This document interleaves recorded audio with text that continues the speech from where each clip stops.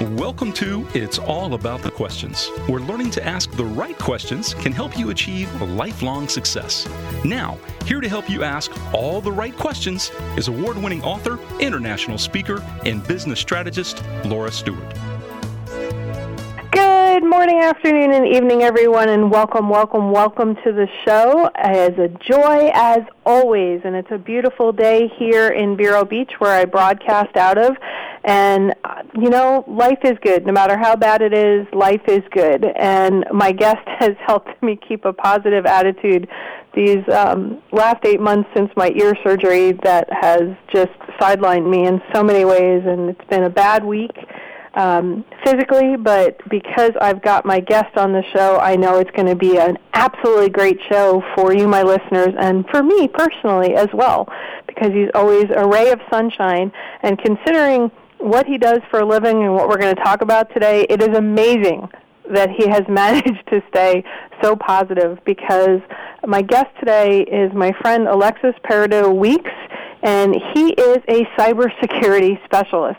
I mean, this guy lives and breathes cybersecurity. He has over 20 years of, IT experience, and what he does is he helps corporations identify and mitigate risks to their infrastructure. And today he's going to talk about what is real that you need to know in cybersecurity, what is not real, and things you can do to protect yourself. So, Alexis, thank you so much for being on the show today and for being my friend. Oh, awesome. I'm happy to be here, Laura. I'm happy to help you to talk. Anytime I get the opportunity to talk about cybersecurity and risk, it's always a challenge.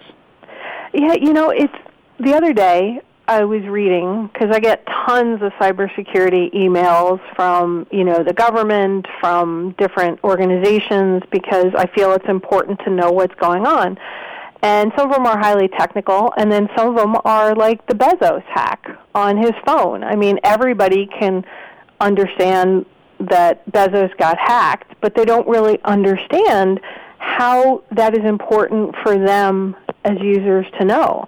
I mean, it's just insane, the things that are happening day in and day out, and everybody's worried about Iran now hacking our government, hacking our infrastructure. What do we really need to be thinking about? Well, as individual that uses technology, one of the things we've always have to understand is how do we balance the benefits of technology with the risk associated with the new technology. And in the case of the Buzzer hack, one of the things that we've seen from a WhatsApp perspective is that there is a tremendous amount of ability to manage the communication channels being secure, but there's still exposure you have when you utilize those technology, in the sense that through cryptographic means, an individual can easily send you an image or video that has exploitable code within that application. So you may be able to get a video link, and most people have the cat that play around on the internet that you've seen those videos over the years. But within those videos are embedded executables that may exfiltrate data from the phone. And in the sense of Bezos, based on published reports, one of the things we've seen is that individuals are able to exploit that and exfiltrate a large amount of data from that endpoint device based on someone either clicking on a picture or a video in this case. And you would think that somebody like him would be protecting himself and wouldn't just click on a link even from somebody he thinks he knows.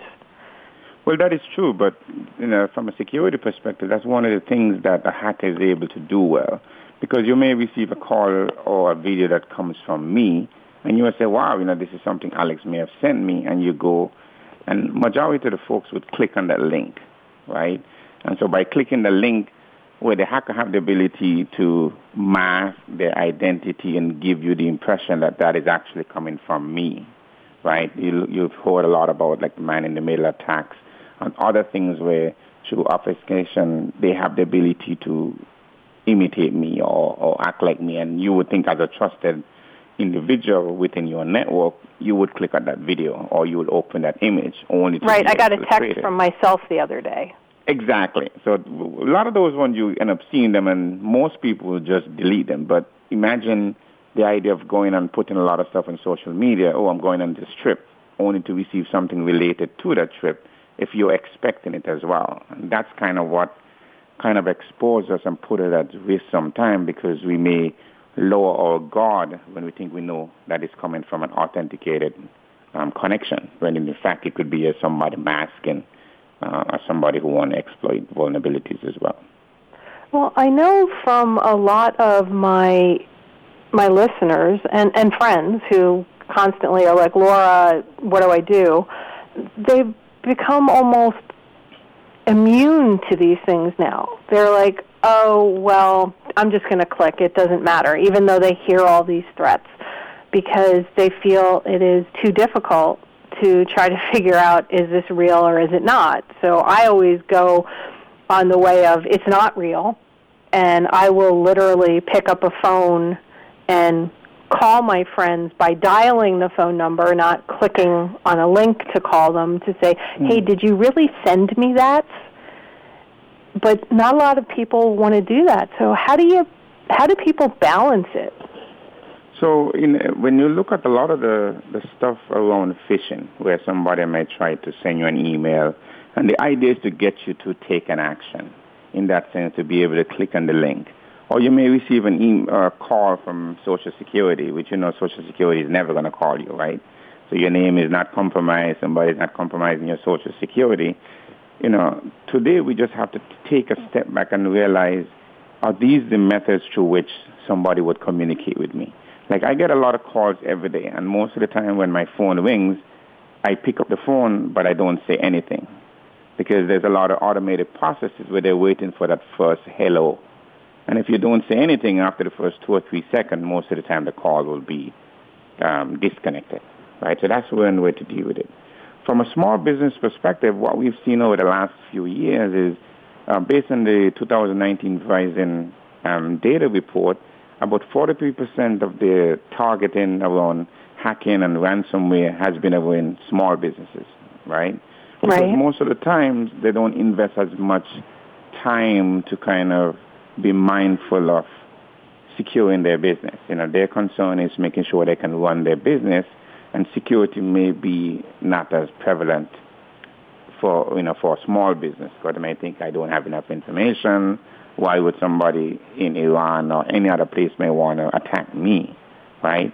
But that's where some of the challenges are, in the sense that because we don't think of ourselves as being a target, which is why the hackers are more targeting us, right? Because we're not doing the basic things, right? You know, what are the security hygiene that we would do?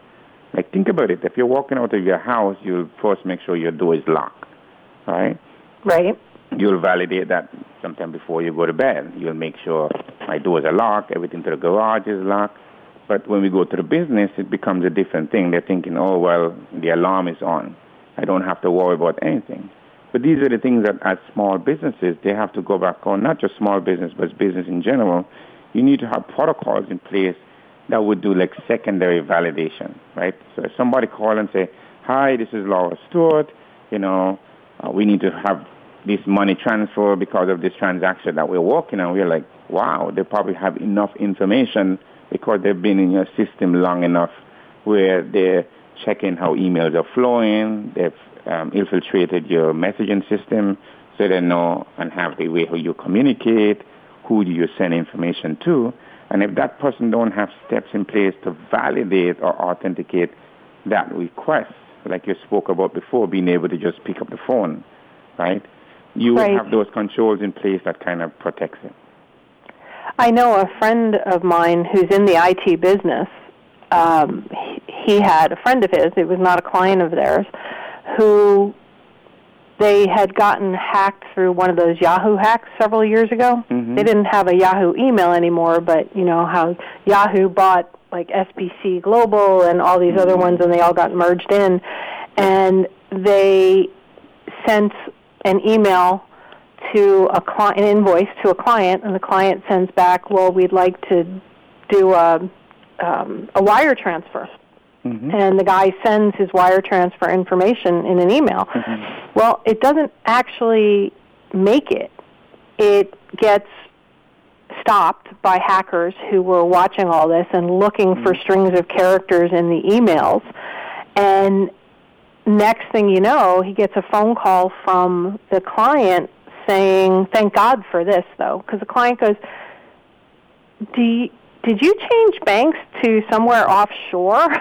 Because he recognized that there was something strange in the string he got. And he goes, no, what are you talking about? And they were able to stop it. Before it was executed. And that happens. You know, we've had clients that we've dealt with before where there have been someone new who joined the organization. Like I had a client a couple of years, sometime last year, who brought up the same request. There was an incident where we had a new payroll person that came in place. So the secretary who works with the owner understands those protocols. So they receive a general email for the same wire transfer example that you spoke about. And the person being new, not being acclimated with all of the processes within the organization, executed that request. So there was a call now where that individual reached out to the owner and they said, hey, I just wanted to let you know I didn't get a chance to submit that request for you because I was busy doing other stuff. And the owner's like, what request? Right? So in that sense, because he was late getting tied up with other events, he didn't go through and submit the request. But that goes back to your comment before. Most of the time we have to take those manual or basic stuff where you actually validate that request itself, or have processes in place where maybe one person can approve invoices at 10,000 level, but if it's like 40 or 50,000, they need a secondary person. And even sometimes with the phone, they have the ability to mask the phone and the voice as well, right? Where they can come in and if you're using the ability for somebody to call you, when you look on the phone, it looks like it's coming from me, but somebody's exploiting that information as well. Right, like when I got the call from myself. Exactly. And we get the iOS one every day because they've been calling me forever. Somehow my account is compromised in Texas, and they're really trying to help me. Yes, and the Microsoft hack that just happened, everybody's waiting for more Microsoft phone calls to start going out. And saying that they're Microsoft support. The same one as well, right? They continue to see that because there's an expectation where we get heightened when these exposures happen.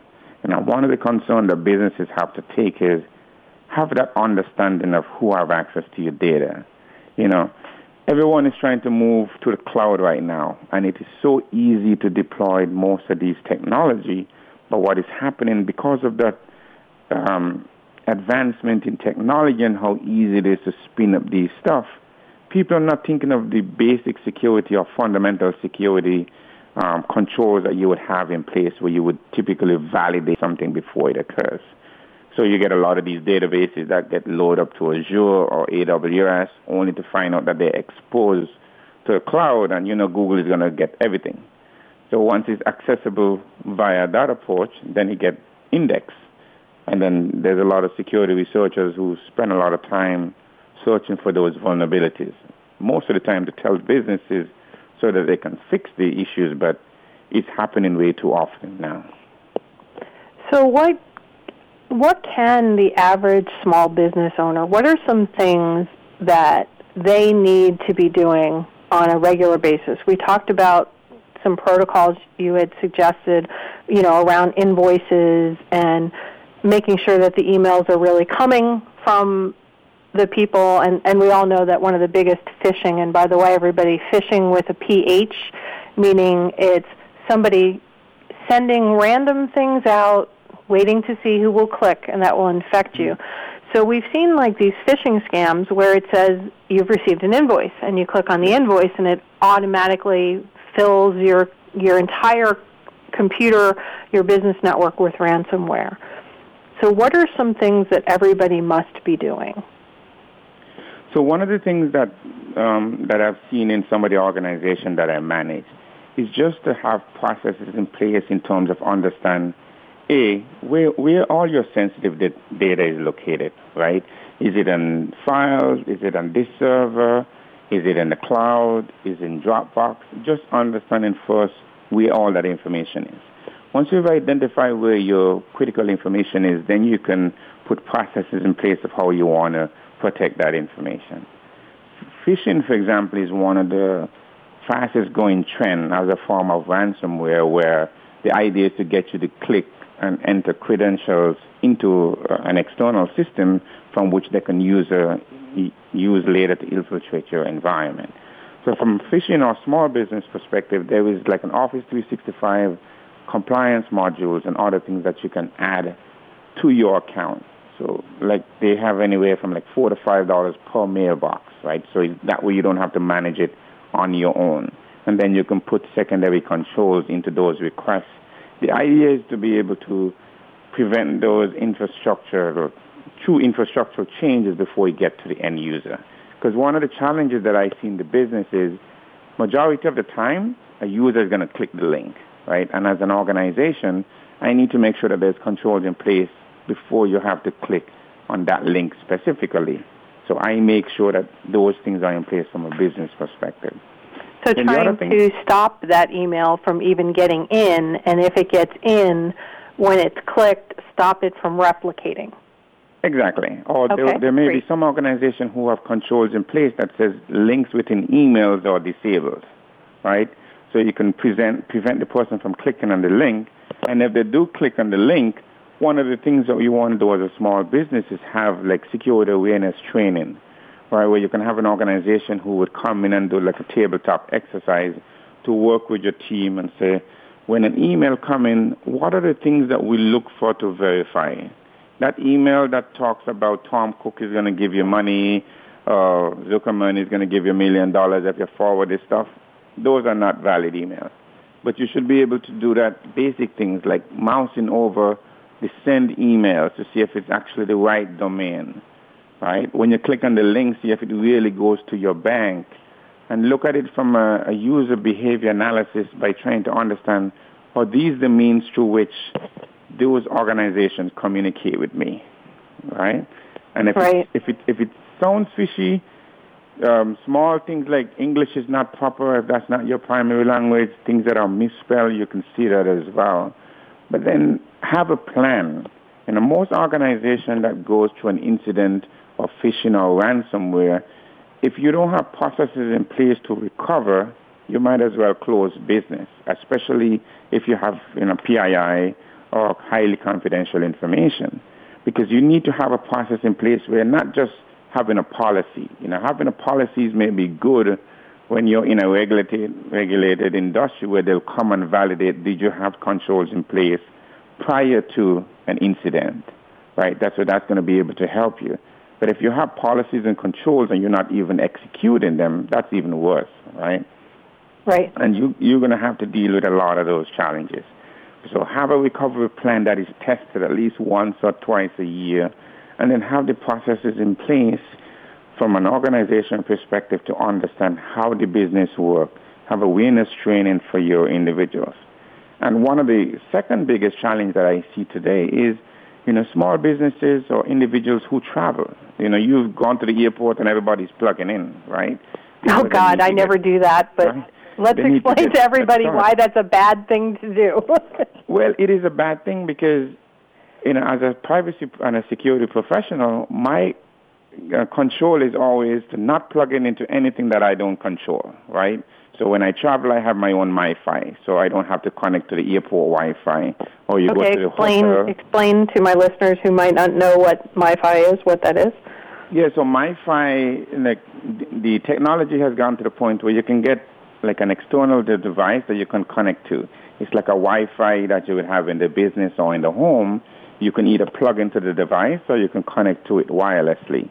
And it allows you to get online so you can read your email, check the banks, just like when you go to the airport. Like if you're flying out of Palm Beach International, for example, you may have free Wi-Fi, or you're flying out of Fort Lauderdale or Miami or Orlando, they may offer you that free Wi-Fi. Most of the time, individuals will try to connect. Right, or Starbucks or any local place like that. Exactly. But even if you're going to connect, if you don't have a MiFi, you're going to travel and you do need to connect to those open networks, as they're called, one of the things that you can do is have a VPN installed, right? So you have the ability to install a VPN on your device, and especially if you're traveling, that is the case internationally as well. Okay, and a VPN, for everybody who does not know, we're getting into some geek speak that Alexis and I totally understand because we're geeks and we've been living this a long time. That allows you to mask your connection, right? So you have the ability to say, I'm in Florida, but if I connect, I can show my connection that I'm in California. Okay. Do you have a recommendation for a good VPN that people should consider? Well, I know LifeLock and Symantec have a decent one that they actually travel have. They run Secure VPN is one that I use.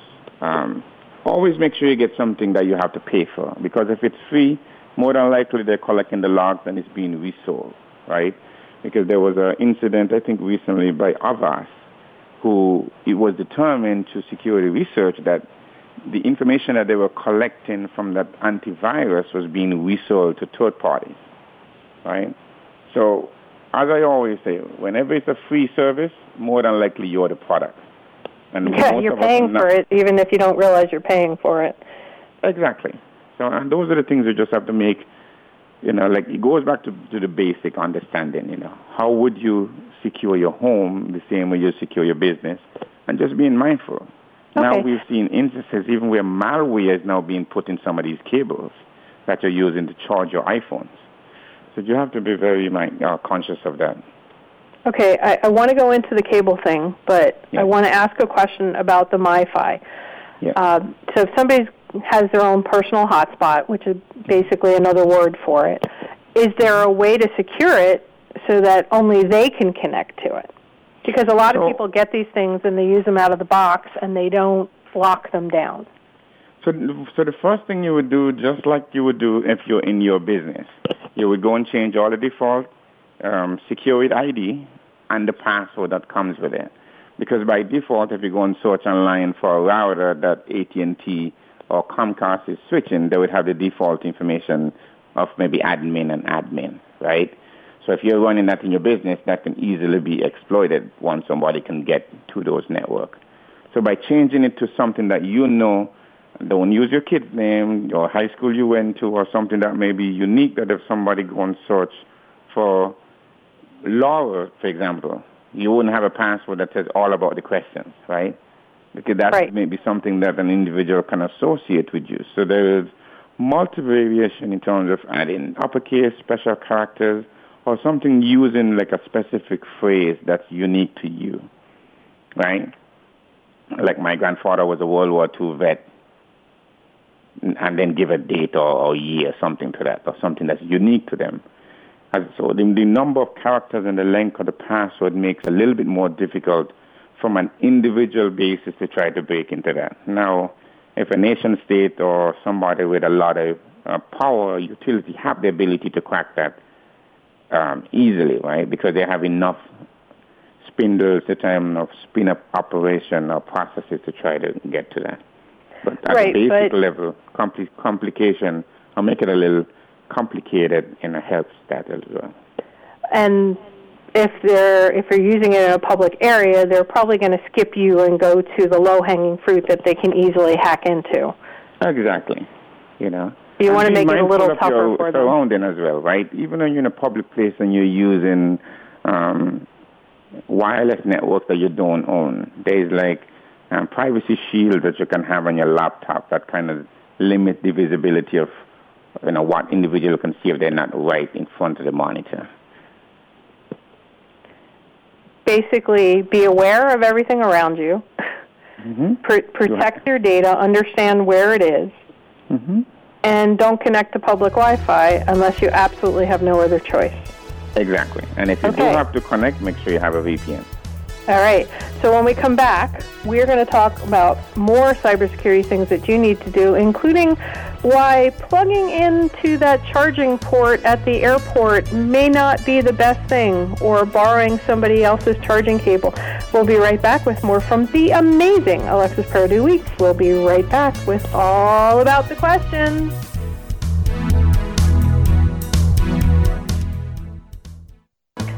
Welcome back, everyone. If you missed the first half, then you need to listen to the podcast because I'm here with Alexis Paradis-Weeks. We've been talking all things cybersecurity, what you need to know to protect your business and yourself.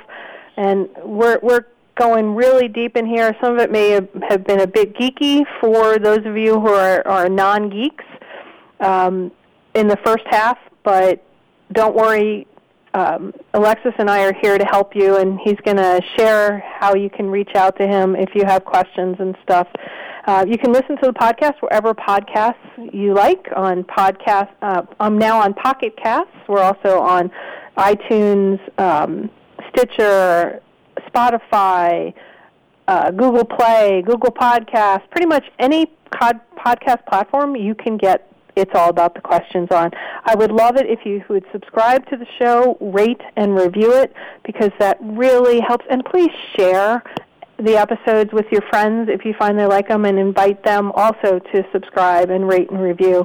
I love this show. I love all of you, my listeners, and I'd love to be able to help more people by introducing them to the guests that I have on my show and the amazing questions that they pose to you to help you have a better business and a better life. So, Alexis, before the national news so rudely intruded on the show,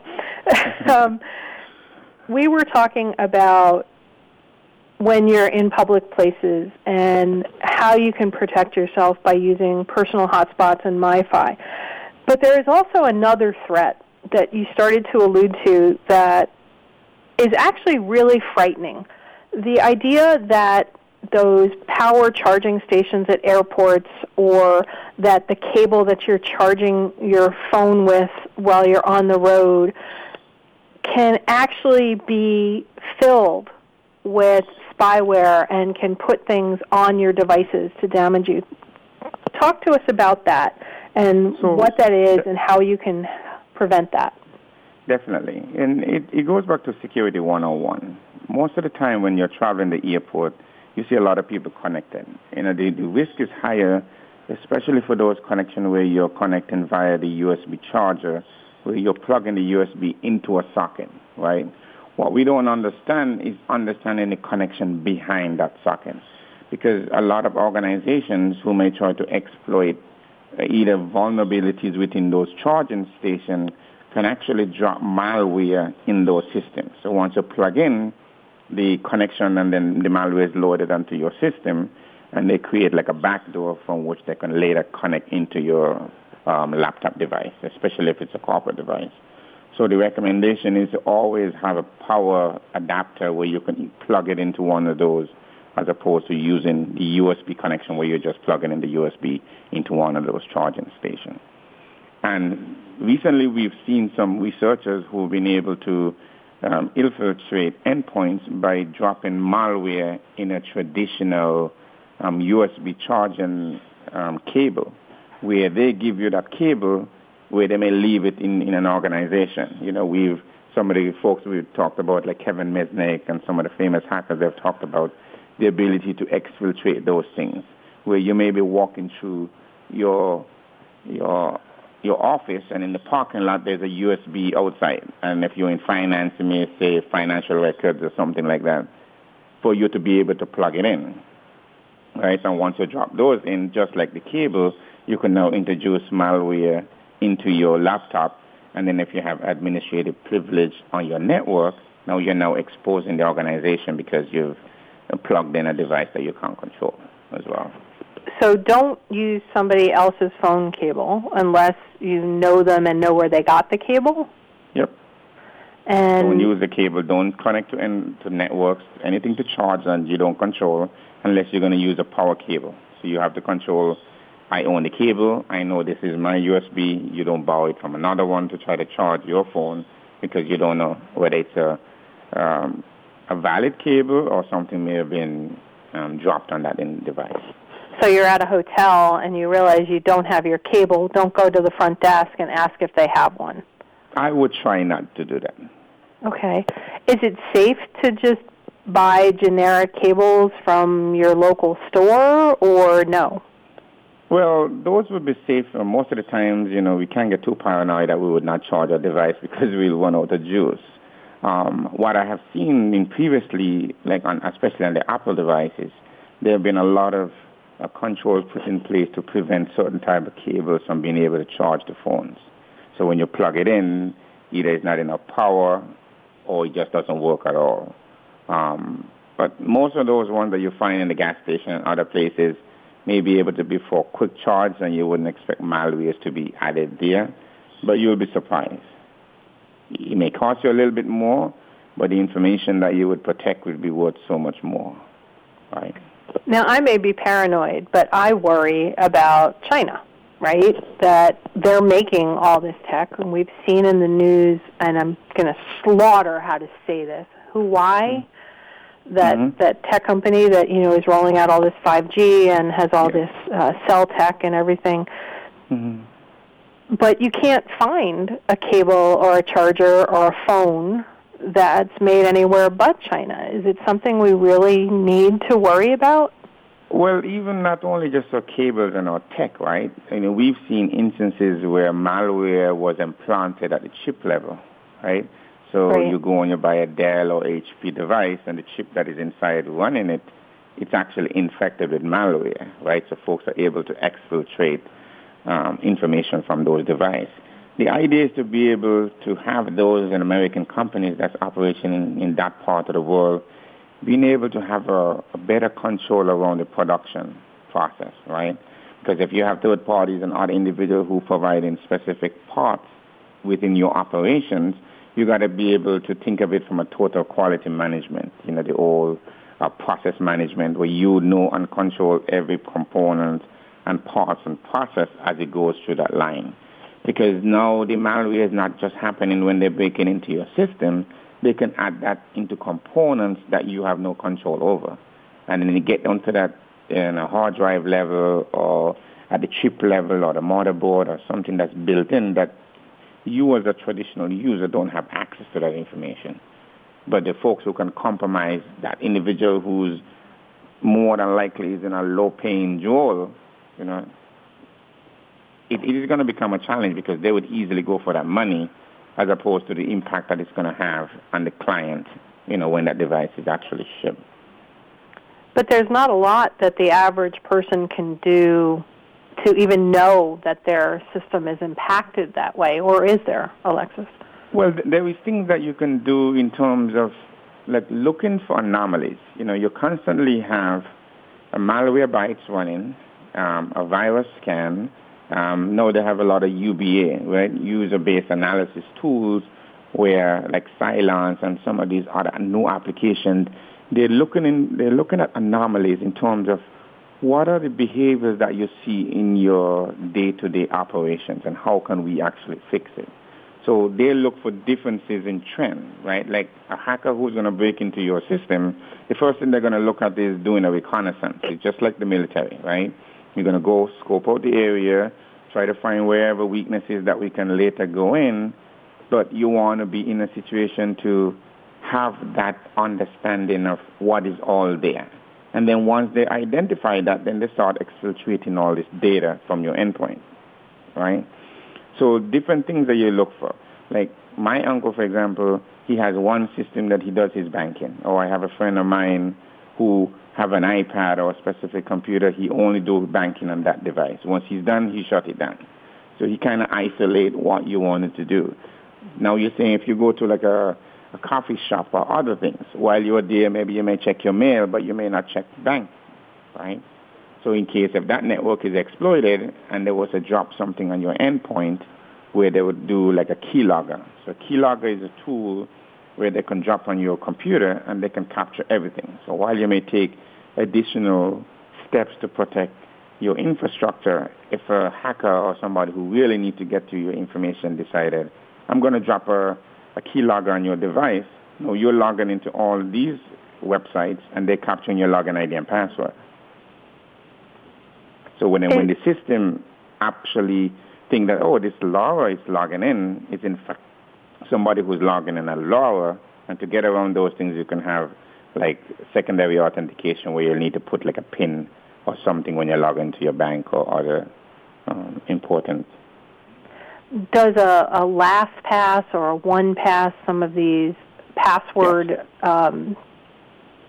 storage and generation, does help? Because don't they send passwords encrypted? Yep, they send password encrypted, or what they've done, they allow you to put the password in, and then they may ask you to put an additional authentication, maybe through a PIN, or they may do a call to a specific phone of yours.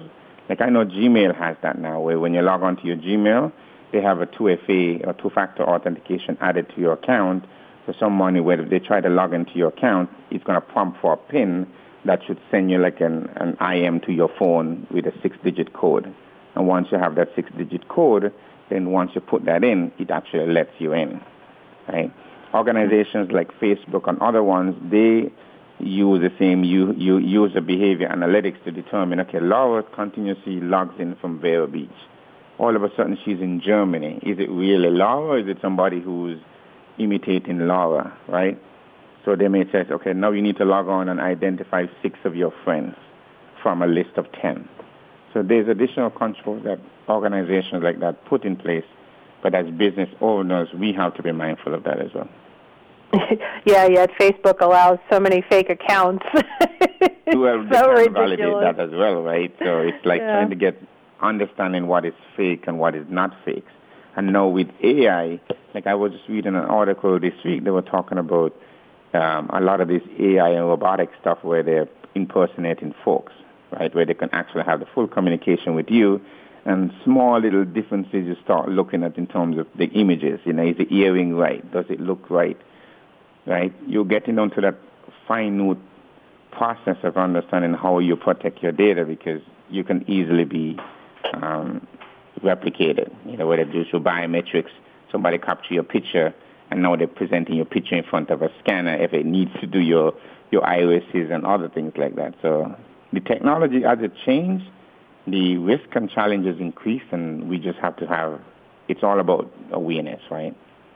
Okay, and let's talk about social media before we run out of time here today.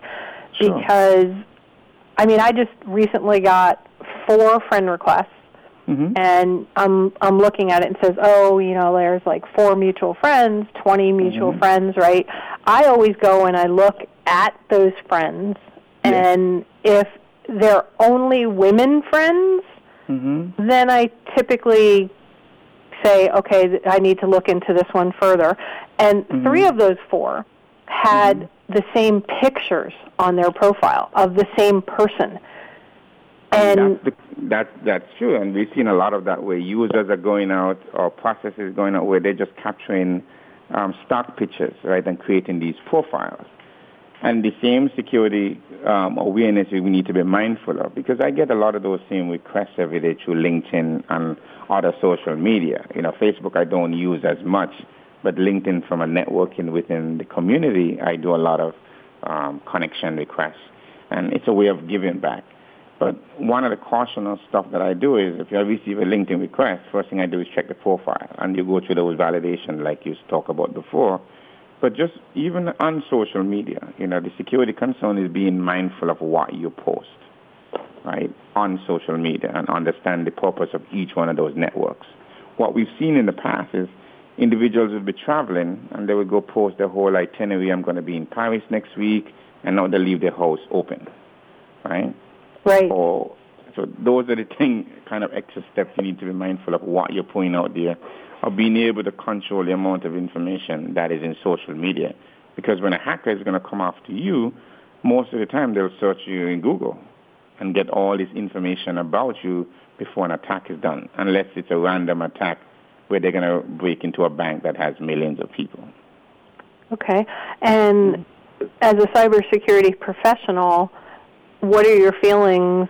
And I know you're not a big fan of Facebook, but this is on LinkedIn and stuff too, not as prevalent, but you know, they have all these surveys out there. They've got all these wonderful articles with dogs and cats, and I heard that a lot of those now, even those articles, are AI out of Russia and stuff, trying to begin to lure you in to start giving you false information so that they can get information from you. Is that but even the whole social media and attack, one of the things that we've seen, like last summer as part of my research organization, American Institute of Cybersecurity Leadership, we went to NATO.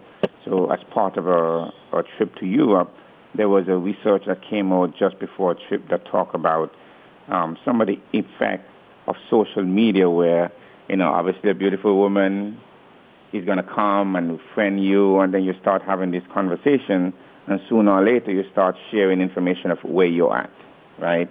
And now that impacts the mission, right? Because there's certain things you don't want to make sure that those individuals are not sharing. And if you get to that comfort level, that's the whole issue around espionage and being able to get you to reveal information that may be critical to you as a military personnel, serving your country. So you've seen a lot of that as well. So you always have to be mindful of even someone who you think it's someone who you know. Just think of it, if I receive a request from Laura for a link and other things like that I'm not expecting, like you said before, you pick up the phone and call Laura, because Laura could have been hacked or could have been exposed, and now they do like a dictionary attack where they start sending all these links that you just click on, or they're just trying different things from your password because your account has been compromised as well. So you always have to be mindful of that. The same concern you would do offline, you have to be more mindful online as well. By the way, I sent you a friend request on Facebook because I realized we were not connected there because I know you're hardly ever there. So you will see a friend request from me. Perfect. Because, Facebook, like when it started, there was a big push in terms of connecting people from the past. One of the things that we've seen, especially around the Cambridge Analytics, is the whole idea of how information is actually shared and collected. And, that goes into a lot of the new push around data privacy and the whole collection and usage of customer data. Because one of the things we need to understand in this day and age is the importance of data, right? There is a whole, you think of it, the gold rush before. There's a rush around data. When you look at the type of institutions that are being compromised, right? They're going to go for your medical records. They're going to go after your credit records, right? And then like the GSA military clearance system that was attacked a couple of years ago. So now they have a full picture of Laura.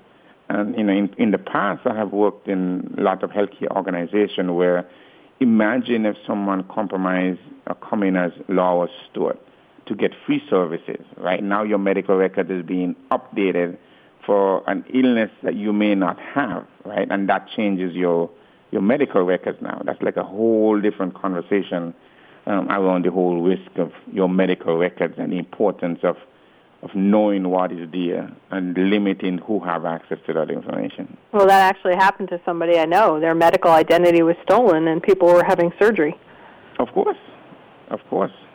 In Miami before, when I ran security at a previous institution there, I ran into the same thing because we had somebody who tried to come in and we had to do an investigation from my group, my team that I was leading at the time, because we had it on closed circuit. The person come in, they say, here is the ID, and they bring that information. And, once you validate that this person have insurance, now you accept them in, you start pulling up stuff, differences in blood type, now they can be getting medication that could they have allergic reactions. So it's a constant challenge to stay abreast of that. Well, that's how she found out that her medical identity had been hacked. She went to the ER and she needed blood, and they said, your blood type is so-and-so, and she goes, no, it's not. Yep. And then it was just a nightmare to prove that she's really her. Yes. So most of the time when you have instances where your information is hacked or your account is compromised for IRS, for example, they would send you a code every year to validate when you're ready to do your tax filings as well. Right? That is, in fact, you. One of the institutions where I worked at before, there was the public information where individuals were just copying pictures of face sheets and other things like that. So even within those institutions that manage access to that information, we have to be mindful of how that is managed, who have access to it, and have the process of being able to monitor people. From a security professional, one of the things that I'm always prevalent of is the fact that, the person who is an insider have the most access to your information. While you trust that person to be able to do their jobs, you need to have controls that would see anomalies, right? If all of a sudden Laura's account is logging in from Germany when she's in Vera, that's an anomaly, right? So you need to have an event monitoring system that would track those kind of things, like a login, where you're logging from, what time of the day you're logging in, and what kind of access that you have on a regular basis. And for those individuals with highest access, there is additional controls you want to validate to make sure that, we're doing an audit of those access. Laura still need that access, right? And that happens in businesses today, large and big. But for small businesses, it's even more important because the wrong person authorized huge transaction and you could be wiped out financially easily. It's like when you buy a new house, the first thing you do is you change the locks on the door. When somebody every so often needs to go back through your systems and remove usernames and passwords of people that are no longer there. Exactly. Okay. We've had institutions that we've worked with before where accounts haven't been changed in 4 years, right? So people who have left us still have access to that information, to the system. I had a buddy of mine who worked for an institution up in Georgia before, and somebody had left the organization 4 or 5 months, and they were still getting email on their phone because their account haven't been disabled, right? So this whole, just as important that it is to onboard someone, it is important to have processes in place that would allow you to offboard someone or manage that transaction. And that's one of the things that we do through the American Institute of Cybersecurity Leadership, is that our goal is to work with organizations in North America, Canada, and Latin America to increase our security posture. Majority of the folks through that program is our research. So we're looking at it not only from a practical perspective, but from a research and what the market is doing, where the market is heading from a cybersecurity risk, and trying to understand why someone would click that link. Got it.